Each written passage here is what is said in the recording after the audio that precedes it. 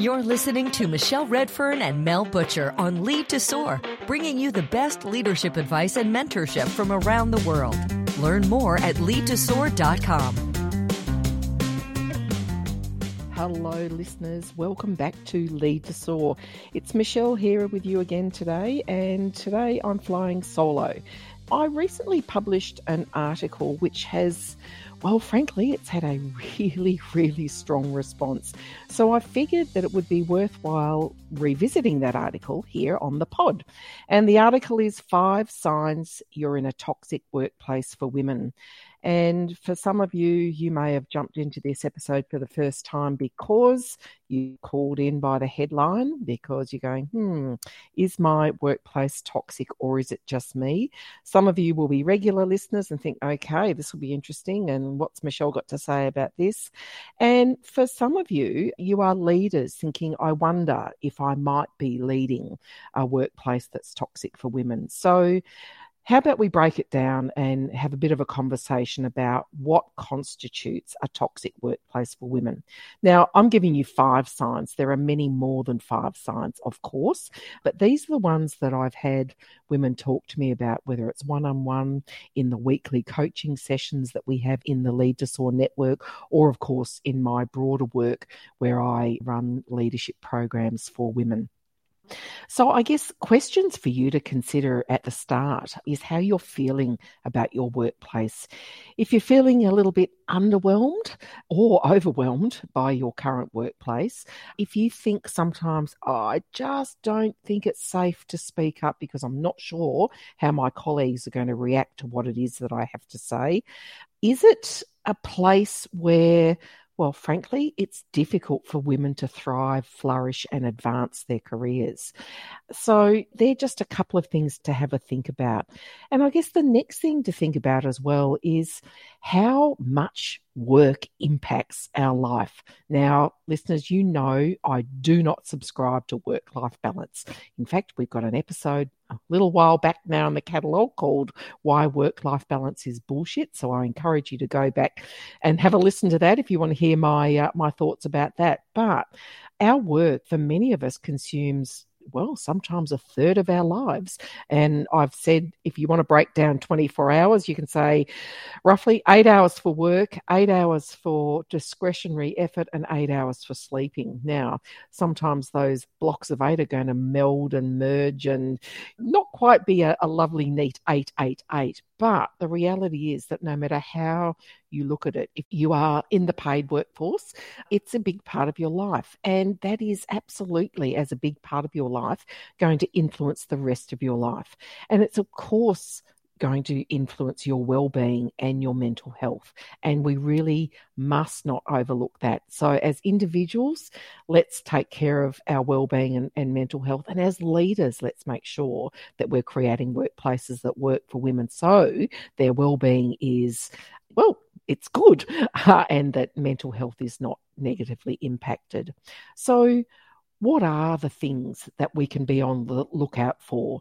And the reason we want you, or I want you to be on the lookout for, is, well, it matters because sometimes we need to know what it is that we're dealing with so that we can, well, work out a strategy on how to deal with it. So the first thing I want you to be on the lookout for is something we call the double bind. Many of you will be familiar with the double bind and the double standards. Put simply, it's where women are held to a much higher standard than our male counterparts. And this manifests itself in the way that we are viewed around our performance and the expectations around our behaviour. Sadly, it still does exist in many workplaces. And an example of the double bind is where I might express my opinion, or a woman expresses her opinion or takes a stance on a matter and is seen as being aggressive or overly emotional. In contrast, when her male colleague takes the same stance, he's seen as assertive and, I guess, a person who's looking out for the company.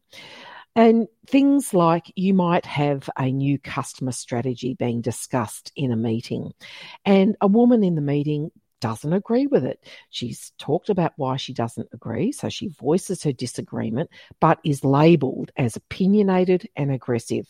A few minutes later, A male employee speaks up about his disagreement with the strategy and he's seen as assertive and strategic. So be on the lookout for the double bind. These things can happen as a once-off or just a few times, or it can be part of the systemic way women are held to different standards.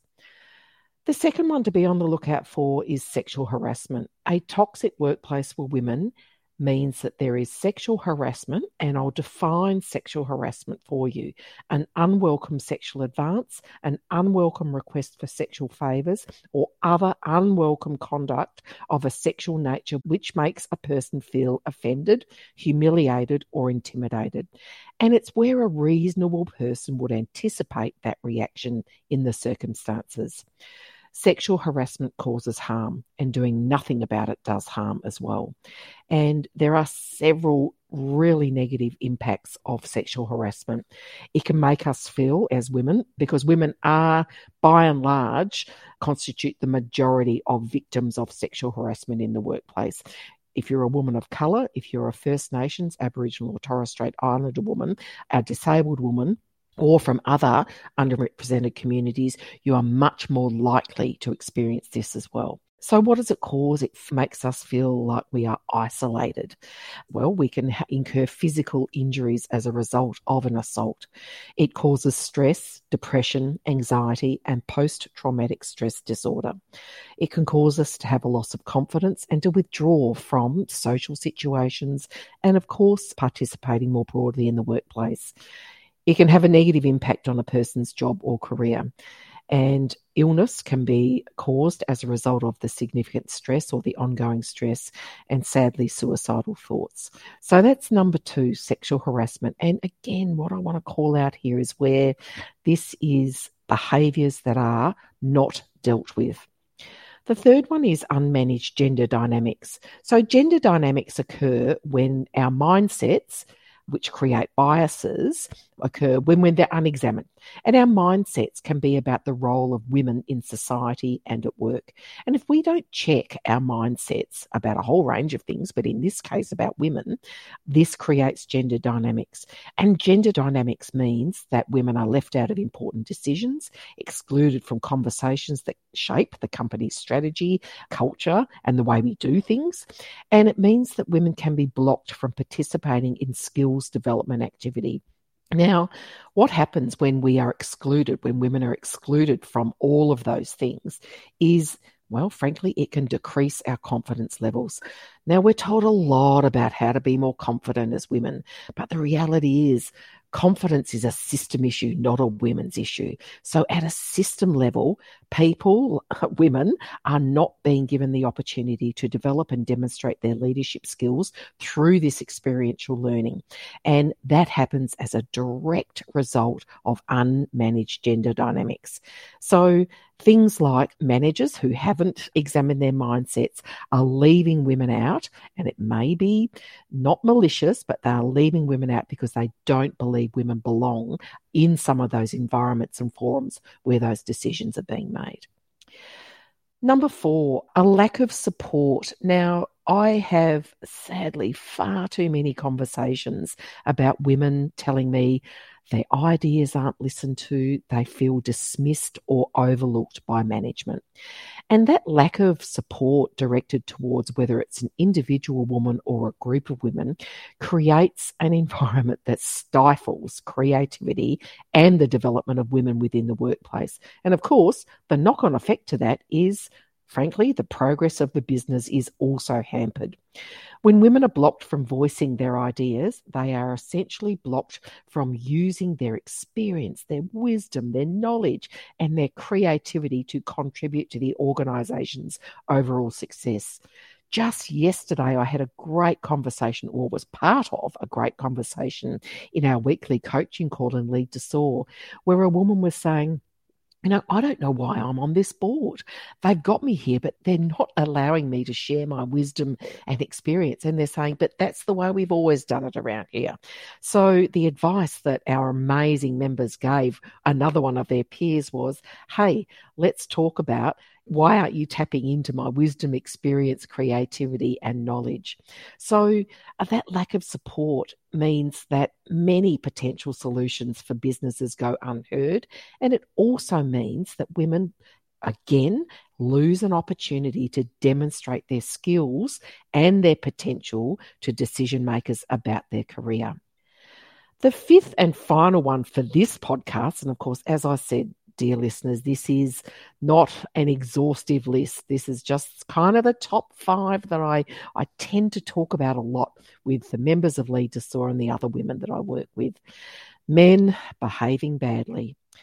So men behave badly towards women in workplaces in various ways. These include, I'm going to say it, mansplaining and man-interrupting. So women experience men talking over them in meetings, ignoring their ideas and opinions, shutting down their ideas and opinions, belittling them, or taking credit for the idea or for their work. And interestingly, mansplaining, which is now a word in dictionaries, you can look it up, mansplaining is a form of gender discrimination that disproportionately affects women. Again, I want to call out that if you're a woman of colour, a First Nations woman, or women from other underrepresented groups, you are more likely to experience mansplaining.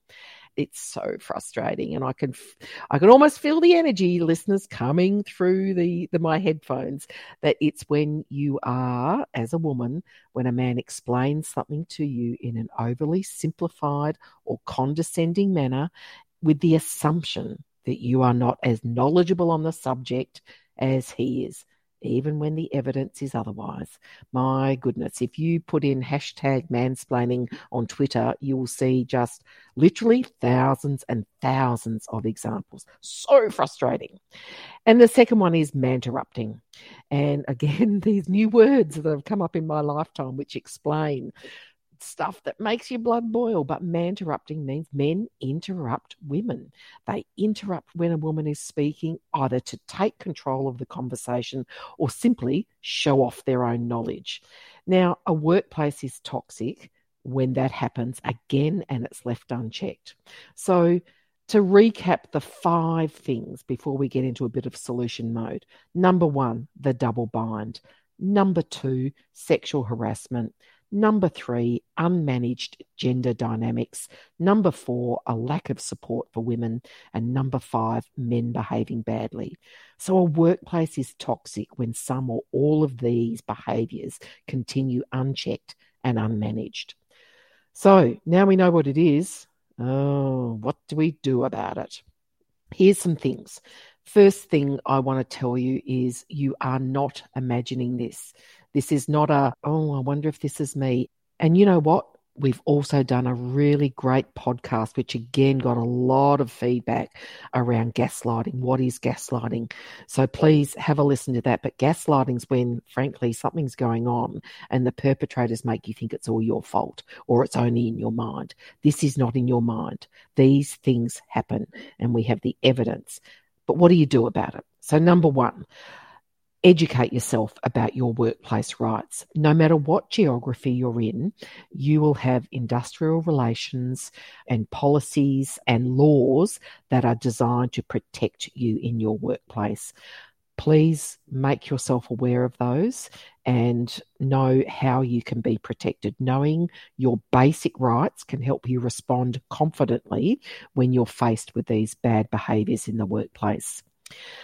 Document any bad behaviour. I remember as a very, very young and junior manager having to go to court as part of an action that my company was defending. At the time, my employer was defending. It was for a dismissal. And frankly, I was an avid note taker, and it was just as well because the magistrate at the time wanted to see notes and wanted to see evidence of when the behaviours had happened. So if you experience or observe sexist behaviour, gender discrimination or disrespectful behaviour, please document it accurately and thoroughly. That includes a date, specific details of what happened, the names of any witnesses and any other relevant information.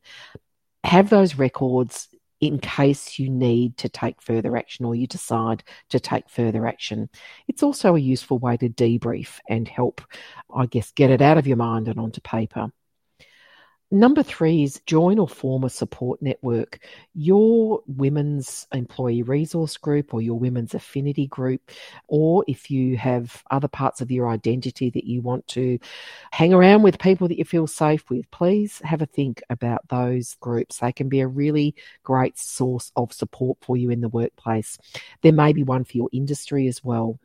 Your women colleagues may have faced challenges like you are currently facing, and saying it out loud can help validate it for you. And of course, it means women can support women. We can get around each other and you can feel supported by those other people. Those other people may be of different career stages and also may have access to information and tools, techniques, and other support mechanisms that can help you stay informed and, of course, work out when it's appropriate to keep workplace leaders informed or report behaviours. Number 4 is a tricky one, and I'm going to share this and with a great deal of caution, dear listeners. If you feel safe, take a stand. And I really want to emphasise being safe. So if you're confronted with disrespectful behaviour or gender discrimination or sexism, or you see another woman being confronted by this, take a stand. Now, that doesn't mean invoking an argument with your colleague who's made the inappropriate comments, but find the techniques and practice on how to be a bystander or how to take action. There are simple things that we can do. If you don't think what's been said is okay, number 1, remember that you must say something at some point, because not saying anything causes harm. But things like rolling your eyes or not laughing along with a sexist joke can be a good start. The awkward silence and the things that we don't say can go a long way towards making disrespect less popular. If you want some really great resources, Our Watch, which is a terrific primary prevention against violence against women organisation here in Australia, please have a look at Our Watch. I'll put the links in the show notes. They've got some really helpful resources to help you have your voice heard and have bad behaviour called out. But again, I really want to emphasise be safe, and the resources that I'll share with you will be able to help you do that. Finally, number 5 is take care of yourself. Feeling overwhelmed and sad and despondent in a toxic workplace is common. After all, toxic, think about the word toxic. And again, we've got a fabulous, informative other podcast episode with Noah Rain, who's a workplace psychologist, around what is a toxic workplace. So have a listen to that as well. Basically, it's poisonous, and we've got to stop poisoning ourselves. So taking time to take care of yourself and offset that toxicity is really, really important. Get enough rest. Make sure that you're nourishing yourself really well, and engage in activities and with people that are going to help you with your mental health. So stay connected with the folks who are your people, the ones who lift you up and support you. So please do stay engaged with those folks outside of work who can provide you with that support and offset the toxicity of your workplace. And at the end of the day, folks, you know that you don't have to keep putting up with this. Now, again, a word of caution. No, actually, it's an acknowledgement from me. I know that not every woman can just say, okay, I resign and I walk away from my job. I know that that would be a ridiculous thing for me to expect. But I want you to think about, if your workplace is toxic, it's not changing, and you don't foresee that it will change, get out, because no job is worth your health and well-being. Thanks for listening. I hope this has been useful. This is a really tricky subject, and just know here at the Lead to Soar Network, we support you. And if you want tools and strategies about how to deal with a toxic workplace or any other matter to do with your workplace, your career, leadership, and simply having a life that soars, check us out. leadtosoar.network. See you soon. Bye. Thank you for joining us for this episode of Lead to Soar. We sincerely appreciate your honest, positive reviews. You can leave questions at leadtosoar.com for Michelle and Mel to answer on future episodes. Until next time, we hope you'll use what you've learned here and lead to soar.